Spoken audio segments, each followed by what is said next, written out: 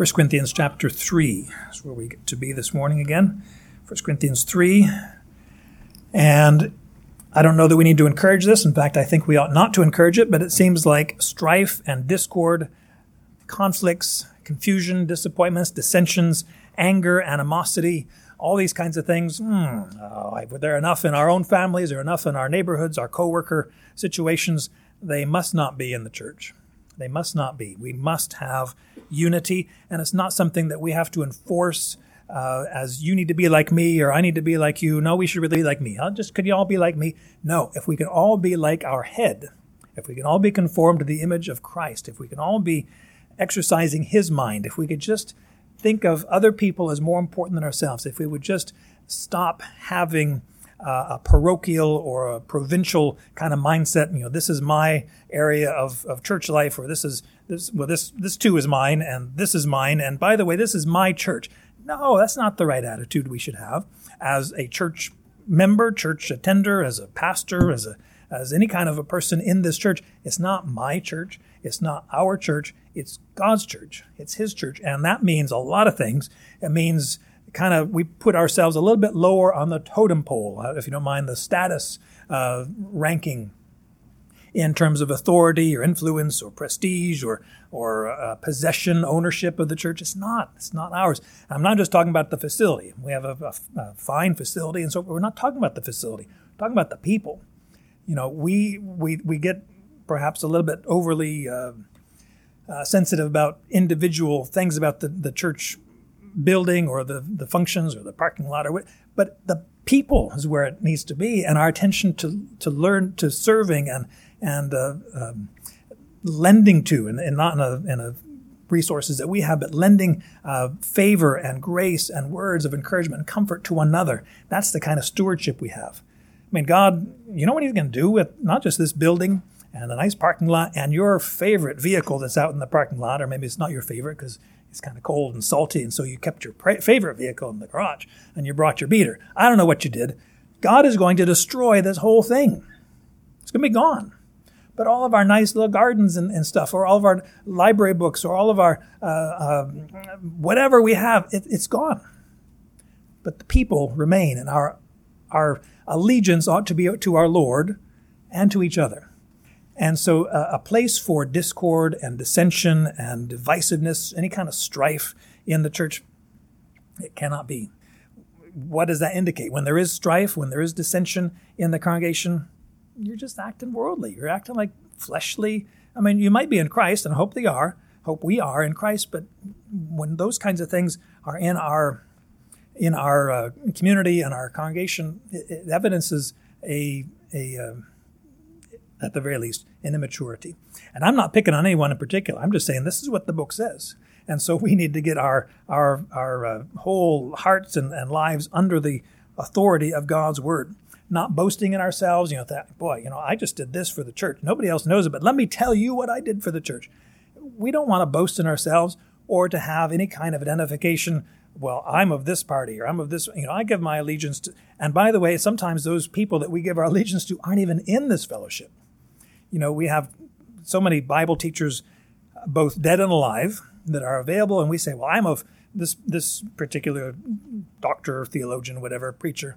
No, I'm of this one over here. And by the way, mine's better than yours. That kind of attitude has no place. Where does our allegiance lie? To the Lord, to his word. We're thankful for teachers. We're thankful for resources. We're thankful for all these things. But they should direct us to the Lord and not make ourselves all puffed up and proud and full of ourselves. We want to be full of God. Okay, enough application, enough condemnation. That's not condemnation. It is redirecting our hearts to love the Lord, to live for him, to serve him with all of our hearts. There's so much in the Corinthian church that was improper and needed correction, needed challenge, and needed, you guys are just going the wrong direction. You guys are in so many, but it's fundamental. You are divisive because you're being attracted to the world. You're listening to what the world says, what the world celebrates. You're all jockeying for status and power and authority and influence. You don't need that. You do your work. You fulfill your task and let the Lord direct the harvest even. But you be faithful in the things that God has entrusted to you, and rejoice in rejoice in the work that God has entrusted to other people. And don't have an attitude of rivalry and suspicion even about, what are they doing over there? They're not doing it my way. Are they doing it God's way?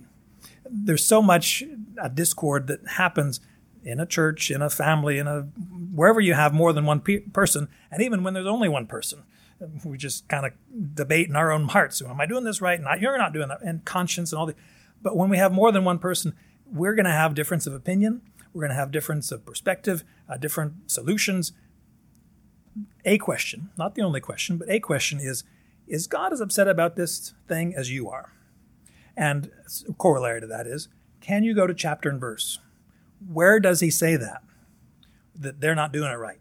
Well, if they're not worshiping the Lord, if they're not loving the Lord, if not speaking the truth, well, there's definitely scripture for that. But other things where it's a matter of personal preference, seek to build up, receive one another, and love, not for the purpose of passing judgment on their opinions. Romans 14, I guess, would say that. Romans 14. So we're all about this. We're all about letting Christ have his ascendancy, let him have his prestige, his honor, his place over the church, and all of us are servants. All of us are servants. No one is better than the other. We're all servants before the Lord. Well, 1 Corinthians 3 is where we turn. Let me just read this text for us. I'll have it on the screen as well, beginning at verse 5. What then is Apollos? What then is Apollos? What is Paul? Servants, through whom you believed, even as the Lord gave to each one. I planted, Apollos watered, but God was causing the growth. So then, neither the one who plants nor the one who waters is anything, but God who causes the growth. Now he who plants and he who waters are one, but each will receive his own reward according to his own labor. For we are God's fellow workers. You are God's field, God's building. Paul continues this whole address against conflict, discord, dissension in the church, and part of it related to an improper allegiance to teachers in the church. He mentions two here, Apollos and Paul. Paul was the one, you can turn back or just make a note that Acts 18 is really the birthday of the church in Corinth, and Paul is the one who was the initial preacher, although there's some conversation I guess we could have about Peter's church, and even if the gospel had already come. But in terms of the founding of the church and the advancement of it, really began in chapter 18 of Acts with Paul's ministry there. Paul was there for, remember, a year and a half. That's a long time for Paul to be anywhere. He'd been other places. Well, Ephesus, he was 3 years there. And in fact, he's writing to the Corinthian church from Ephesus. He's in the middle of his ministry there. But he was there for a long time, establishing this church, getting it all organized, teaching it very well, which made him lament, I can't give you solid food. You're still doing the milk stuff. You've got to grow up, people. And so he says, look, I was there to start the church. Apollos, profound teacher of the word, read about him in the end of Acts 18 and start at Acts 19. He came after Paul had left.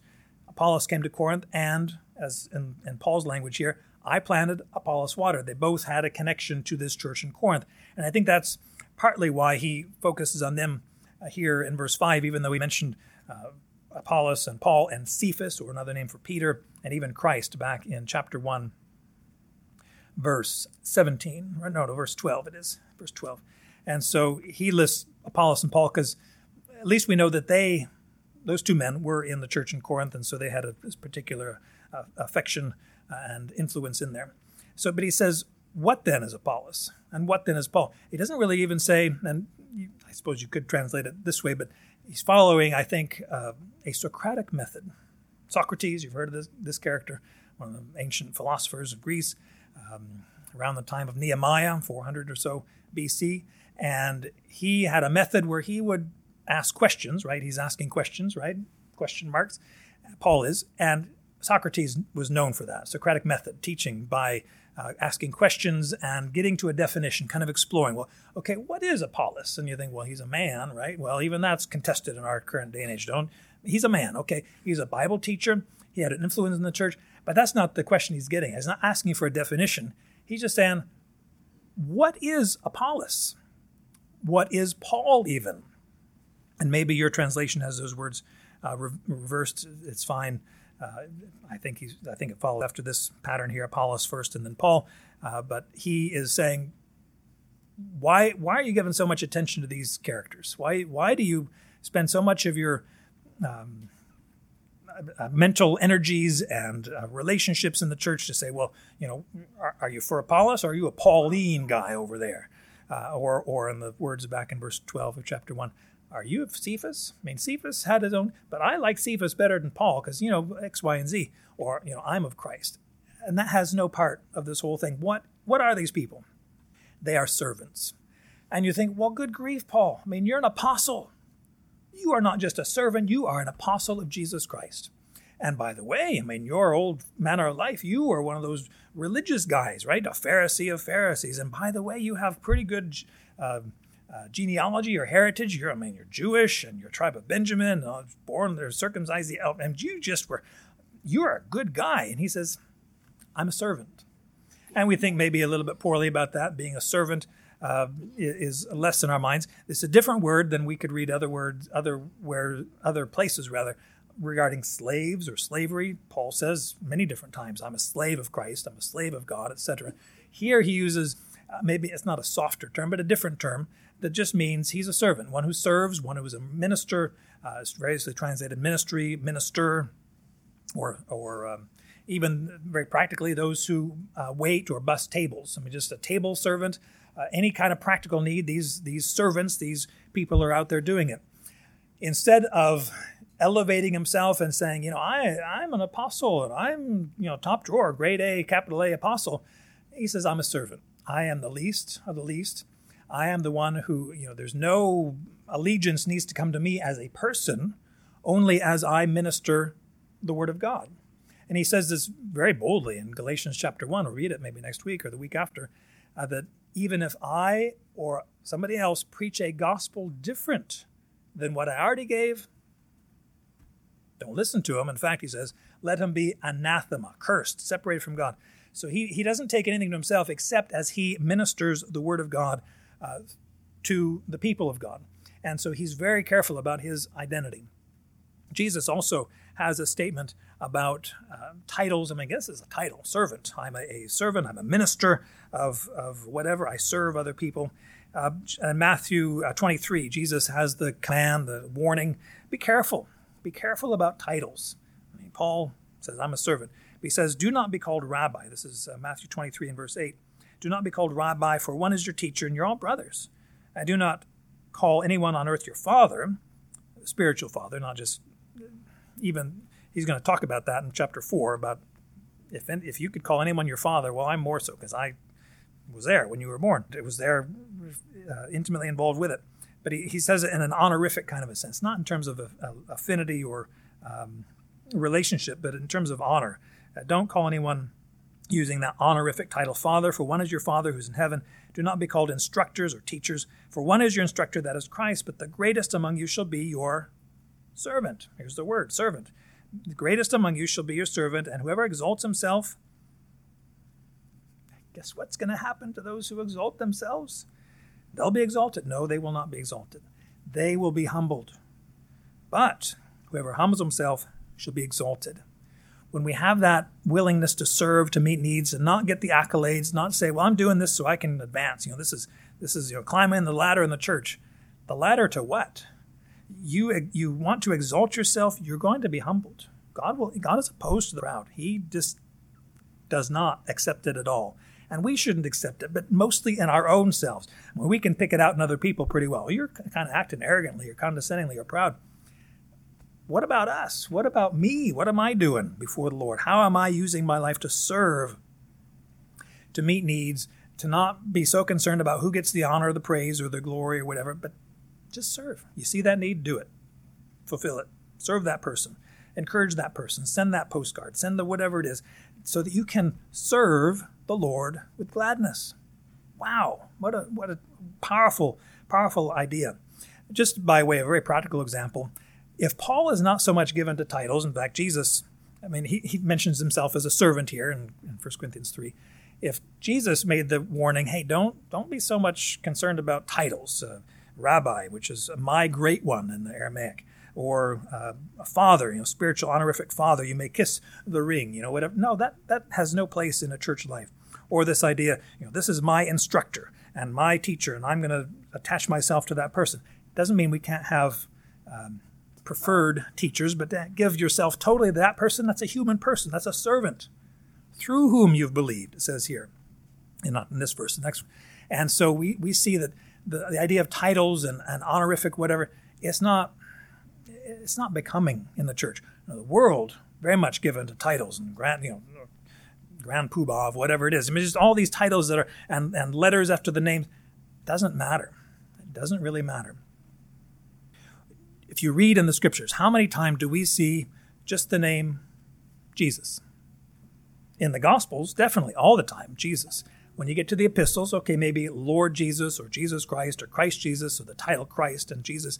But we don't ever see, even with King David or Moses or some of these big personages in history, biblical history, titles aren't so important. We might see David the king, we might see Solomon the king, but we rarely see the term King David.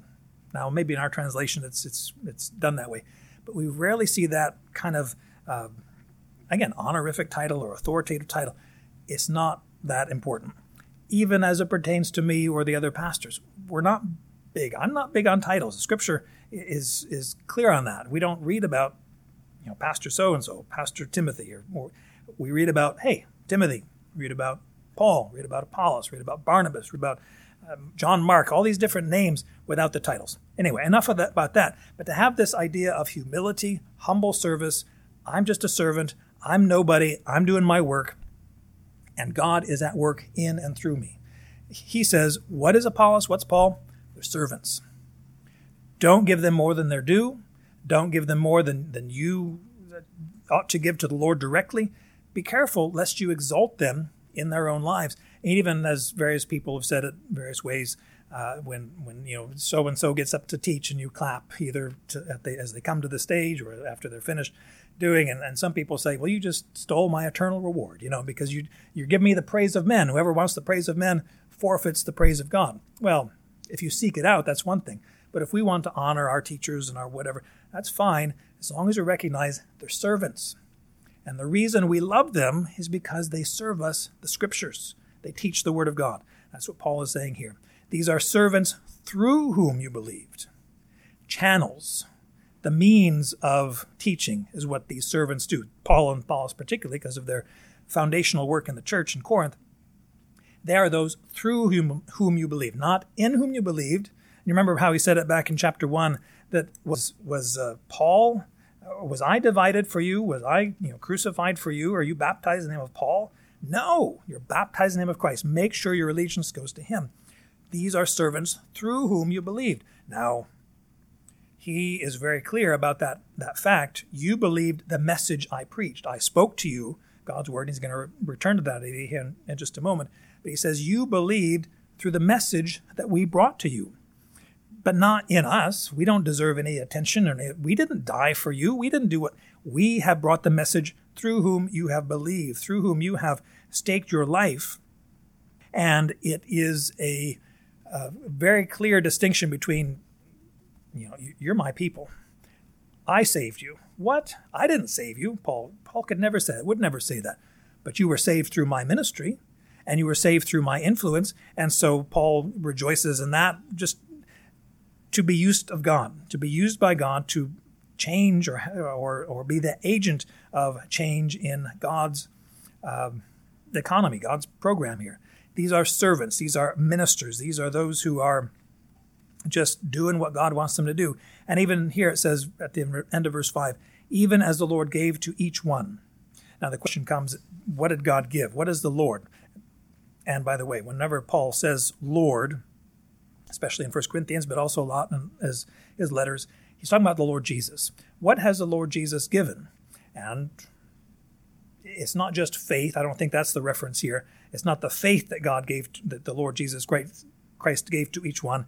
It is the work that God gave to Apollos, gave to Paul, gave to other preachers and teachers and Christian workers in that church. The Lord has given a specific role to each one. but it's not something that I claimed. Even Paul, 3 different times, is that right, or 4 different times in Acts, we hear about his salvation testimony when it first happened and then subsequent reports after that. And he is always giving glory. I didn't seek this out.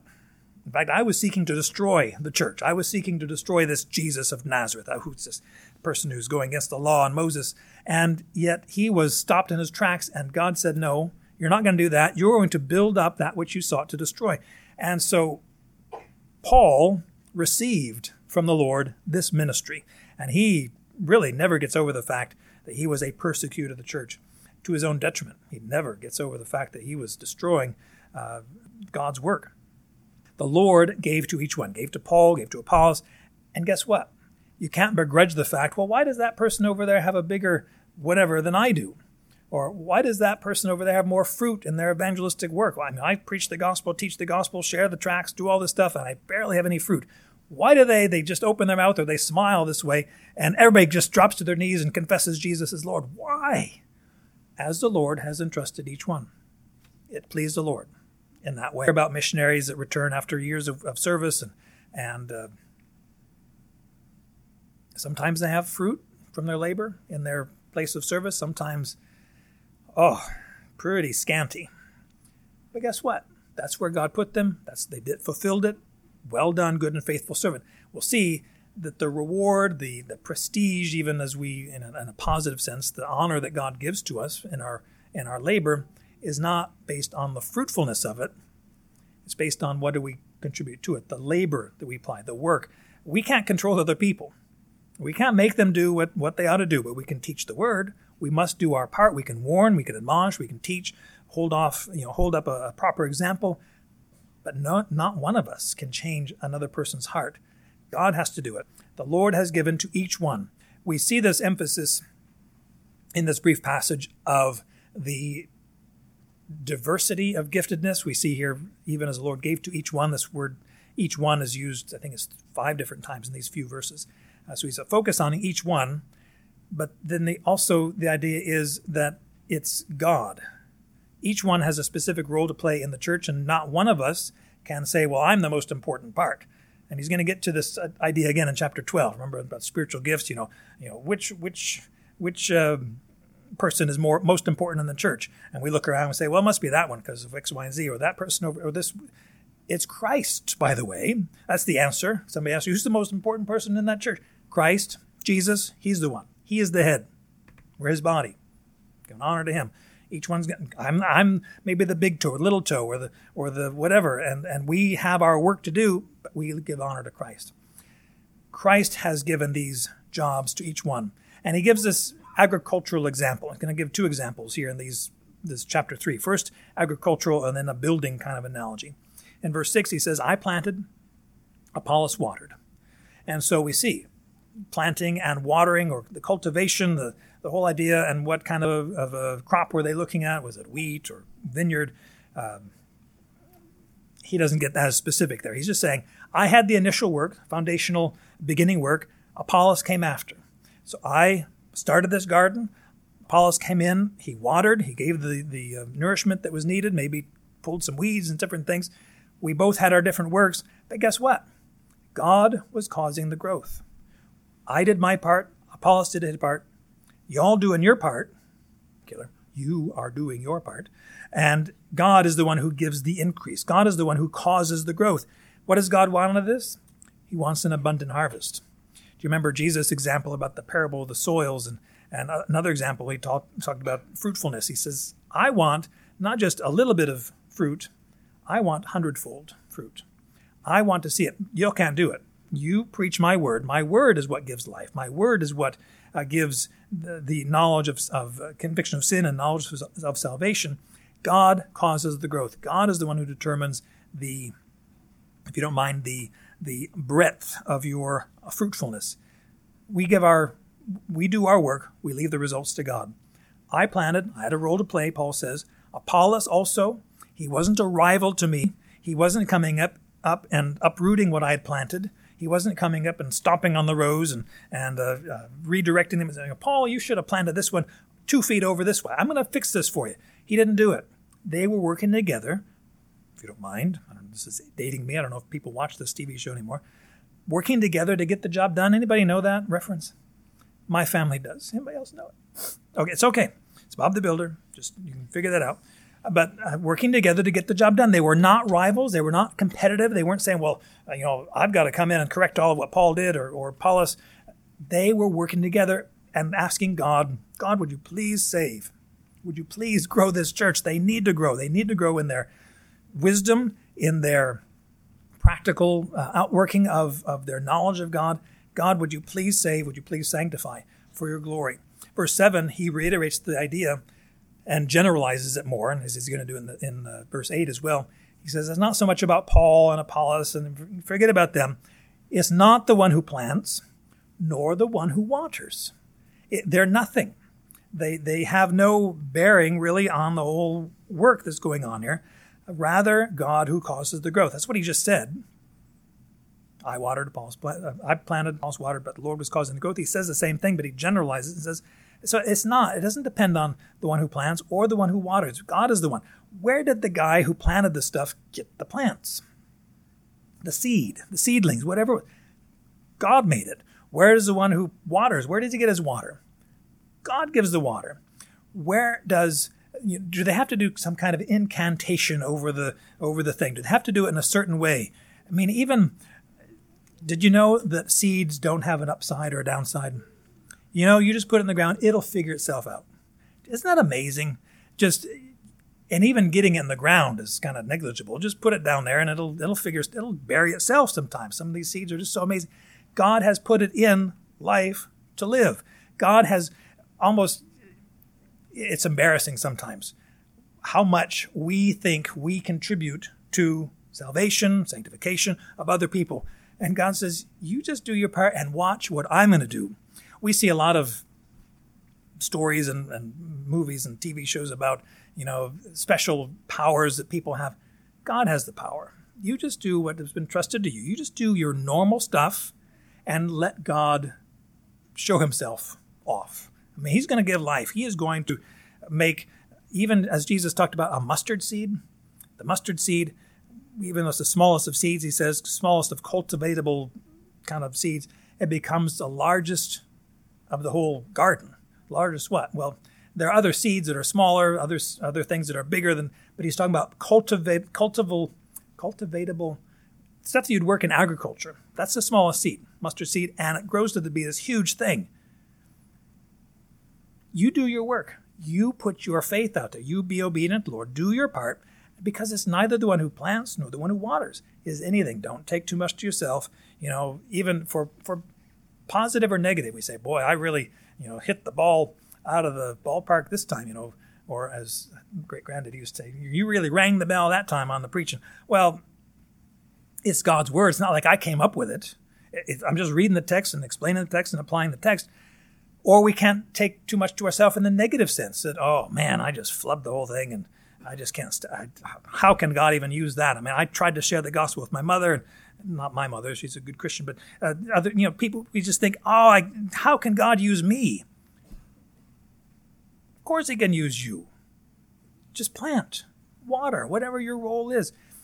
As my father-in-law would say, if God can use Balaam's donkey, not a noble beast, but to speak, God can make a donkey speak. It's amazing. God can use anyone to accomplish his purposes because it's God who causes the growth.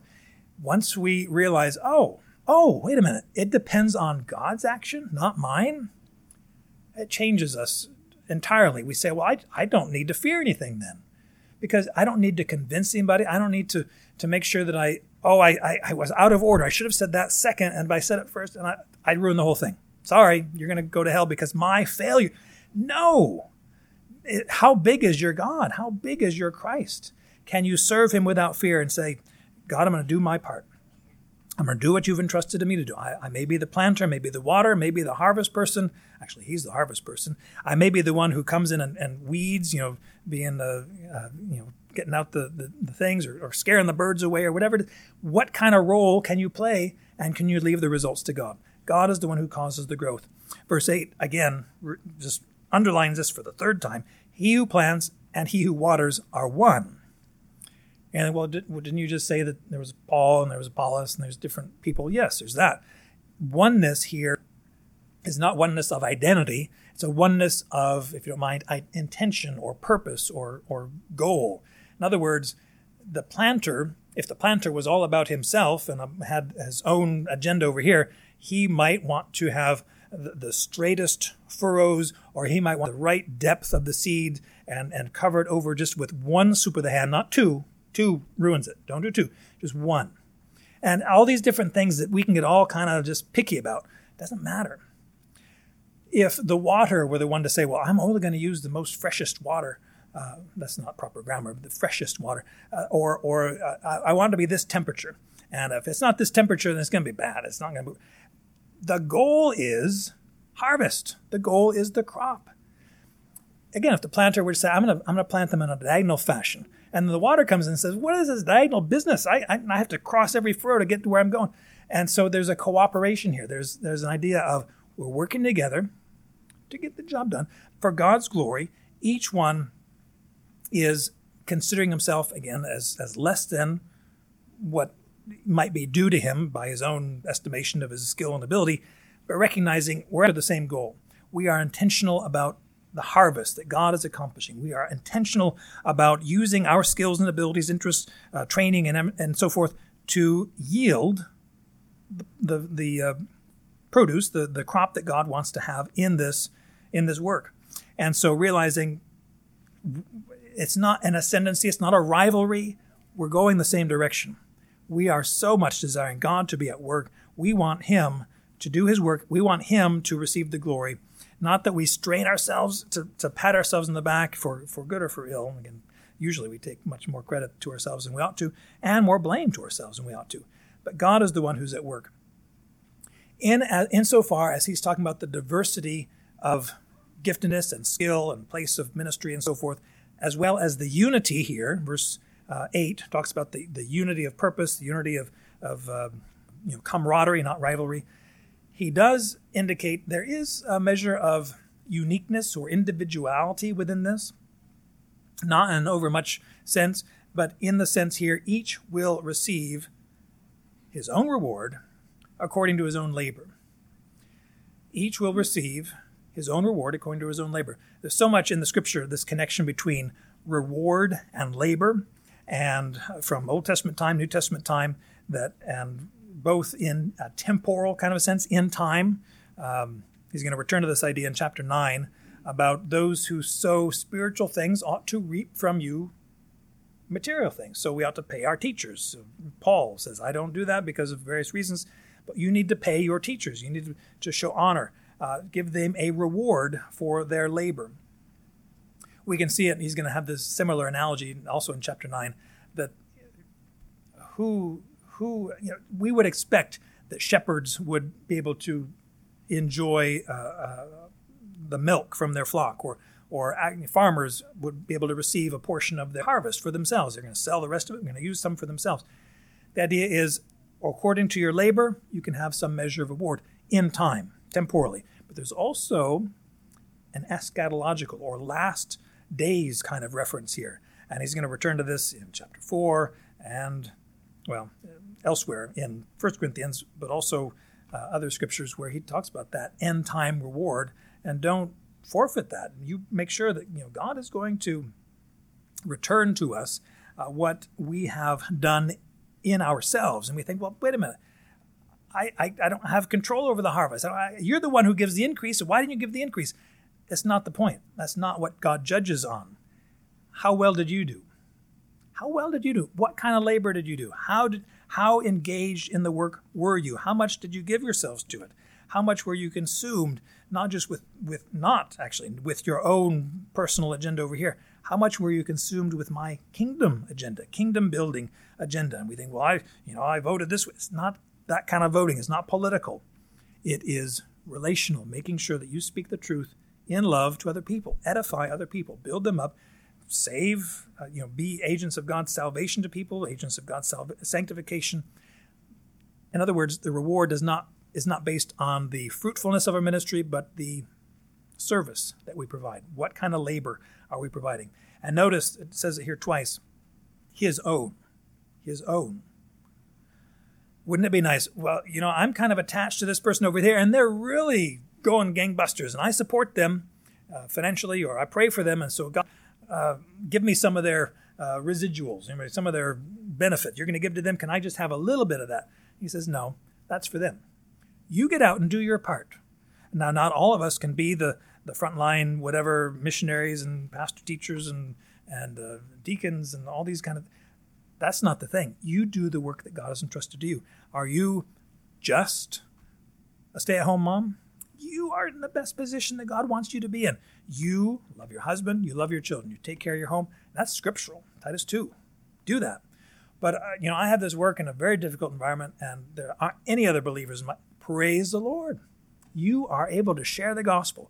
If not by words, which you should, by words, but you can show this light in a very dark place. And people will say, what is this deal about you? Why are you so happy all the time? Or you should be. Why are you just joyful? Why are you so calm? Didn't you realize this just happened and you're just calm?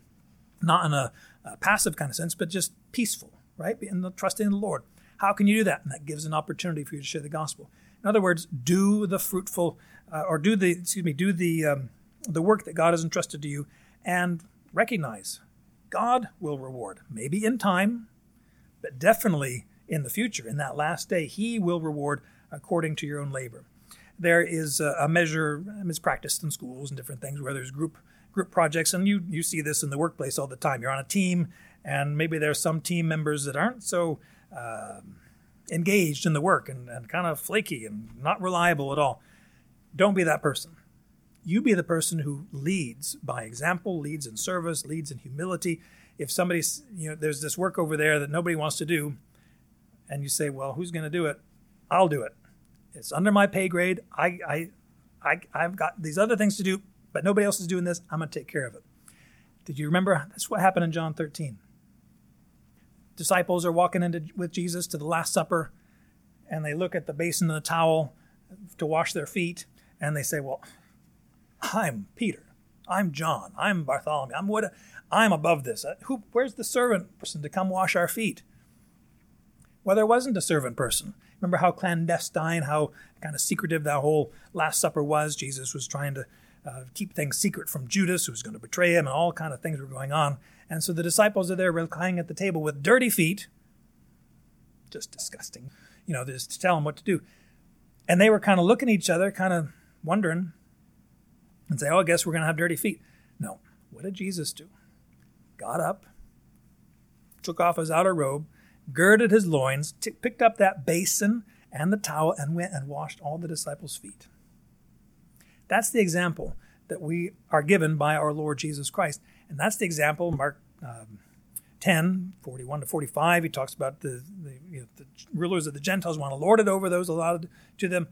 No, that's not what it is among you. You want to be great, you become the servant of all, just as the Son of Man, Jesus, did not come to be served, but to serve, and to give his life as a ransom for many. You lay down your life for other people.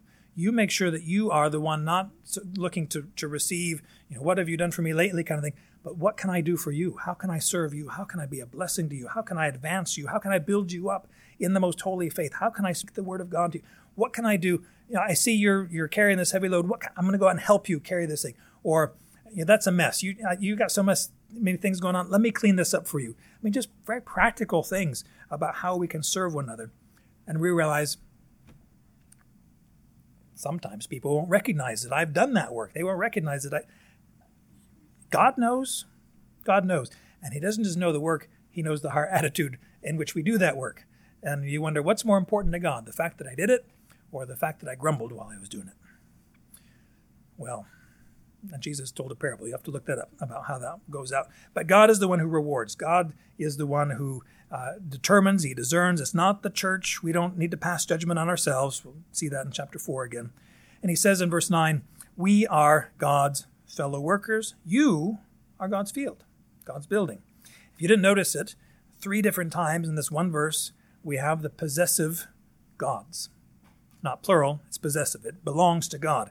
In other words, it's not as it might be portrayed, and it is in certain English translations, that we are fellow workers alongside of God. So there's a kind of associative characteristic there, that we are fellow workers in association with God or for the advantage of God, even that way, that we're fellow workers for God's benefit. It's nothing like that. The fellow worker aspect is not so much with God, it's the fellow worker between Paul and Apollos or other Christian workers, the one who plants, the one who waters, the one who greases the reaping equipment, whatever, they're fellow workers, but we belong to God. We all belong to God. And by the way, you are God's field. You're not our field. You are God's building. You're not our building. We don't own you. You don't need to give any special allegiance or affinity to us. You are God's. We are God's. You are God's. In other words, we get the idea. God is kind of central to this whole work. God is kind of important to how we view ourselves, our individual work, but how we view our association in the church. It's God's. He calls the shots. He determines what's right and wrong. He's the one who will reward according to his judgment. We are God's fellow workers. We belong to him. The contrast between Paul and Apollos and the other fellow workers versus the field, the building, as he talks about here, is very stark. He's just saying, look, we each have a role to play, but we all belong to God. If you tried to make an organizational chart based on this verse, you'd have, Paul and Apollos, field, etc., working in the field. I don't know how detailed you want to get in your organizational chart, but the top of the chart is not Paul, and it's not Socrates or any of the other human philosophers and so forth. It's not the church. It's God. Make sure you let God have his place in your fellowship, in your church. Listen to him. Follow his word. We give attention to his word, because what else are we going to do? Because if we started bringing in, I like this American poet better than those British poets over here. Or, I really like this guy over here. And we just compare, and well, I'm of this and I'm of that. And we come to one book. And by the way, I know there are 66 books, and some people have favorites. You all don't have favorites. Just be careful with it. It's the whole book. Pay attention to the whole book. And we come say, well, I wish he would teach this or do that or study this. We're studying God's word. We're studying verse by verse, syllable by syllable sometimes, but we're making it because we attend ourselves to his word. We're looking to see what does he have to say for us. If we started bringing in newspapers, some people like this paper, we rally around God. It's his church, his word. He calls the order. He calls the whole identification of us. When Paul uses this term fellow workers, he uses it a lot. And you think, what is this all about? Why is Paul so much given to this cooperation? Because he realizes, I cannot do this by myself. I'm just one person. And he had a very specific ministry model. He would go to very large urban centers, at least in his second and third missionary journeys, and fourth, even though it wasn't a missionary journey so much. He was in Syria and jail in Rome, but he was very intentional about where he went. But he had other people go over this way and that way and sent them out and distributed them, trained them, gave them the word of God to share. But then he says, you go do your work.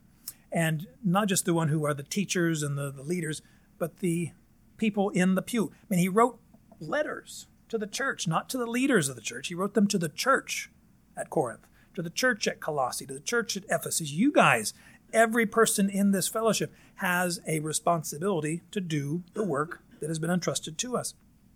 We're God's field. We belong to him. We need each other. The one who plants, the one who waters is one. We have one goal, one purpose, one Lord, one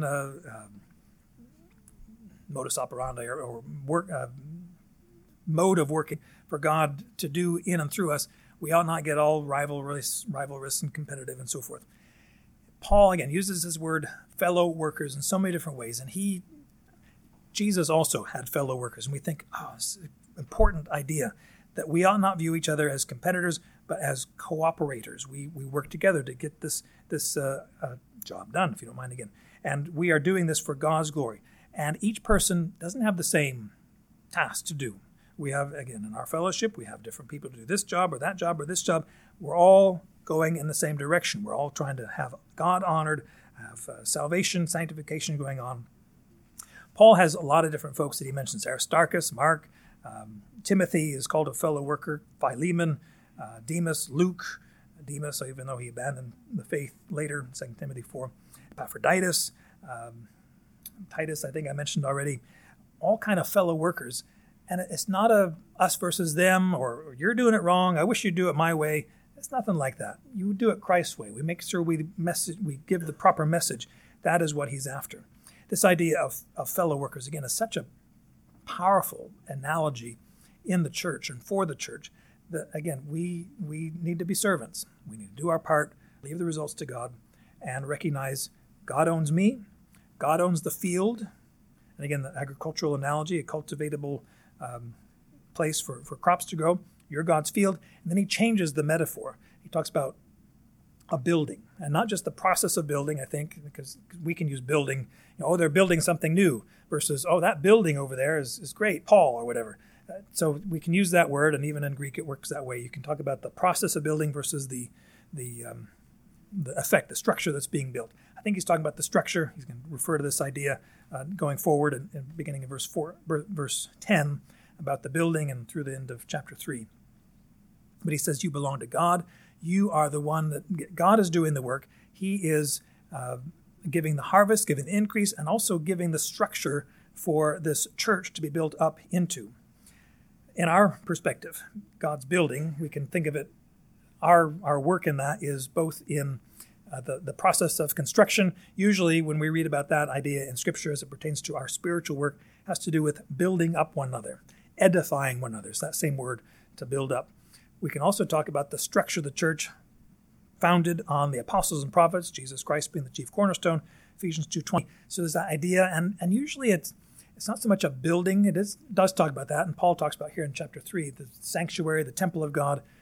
Elsewhere he talks about the body, the building up of the body of Christ. Ephesians 4:16 is just such a powerful example about each individual part does its work, causes the growth of the body for the building up of itself in love. I think, wow, I have a role to play in this church. Yes, even if you're not a member. Hey, if you're in this congregation, are you awake? Can you talk with people? Then minister. Seek to look for needs. How can I serve? Because it would be nice, I suppose, if we had a to-do list. Do this, and this needs to happen. It doesn't happen all that way. But when you see that there's a need, if you see that person's kind of looks kind of mournful, that person's rejoicing. I wonder what's going on with them. What can I share God's blessing with that person? All kind of relationships we can have to serve, recognizing I am with each other a co-worker, a fellow worker of God. I'm doing it for God's glory. I want to see the increase that God has in mind for this fellowship. Not just numerically, for God can do whatever he wants there, but spiritually, to build into each other's lives, build that ministry of the gospel in each other's lives for God's glory, and that he would receive the honor, the attention, the allegiance. Our allegiance belongs to God alone, not to ourselves, not to any one teacher or worker or anything, to ourselves. Ultimately, really, we're all selfish and provincial. We're about God's work and done in God's way for God's glory. So let's work. Our Father in heaven, we're so grateful for your wonderful attention and work in and through us. What an amazing reality that you would, in fact, work in and through us, that we can be channels of your mercy, channels of your blessing to people. Help us to it's an amazing analogy even of the heart, the human heart that pumps the blood to all the body, and yet it needs to be served as well. We want, through its own blood vessels and so forth, we are so needy. We need you in our own lives so that we can be channels of your blessing to other people. Please help us to have eyes to see and ears to hear one another, that we would fulfill our work, not taking things to ourselves, but give glory to Christ. We pray that we would not have a sense of rivalry or competition or judgment toward one another, but that we would receive one another in love and grace and looking for that like-mindedness according to your word that shows us, not about us, it's not about what we do or even don't do sometimes, but what you are doing in and among us and through us. Please help us to be, again, pure and useful vessels for your sake. Just an astounding reality that you'd use a bunch of clay pots for eternal work. This is serious business, and you're the one who's so gracious. Thank you for each one who's here, and please save and sanctify for your good pleasure. We pray in Christ's name. Amen.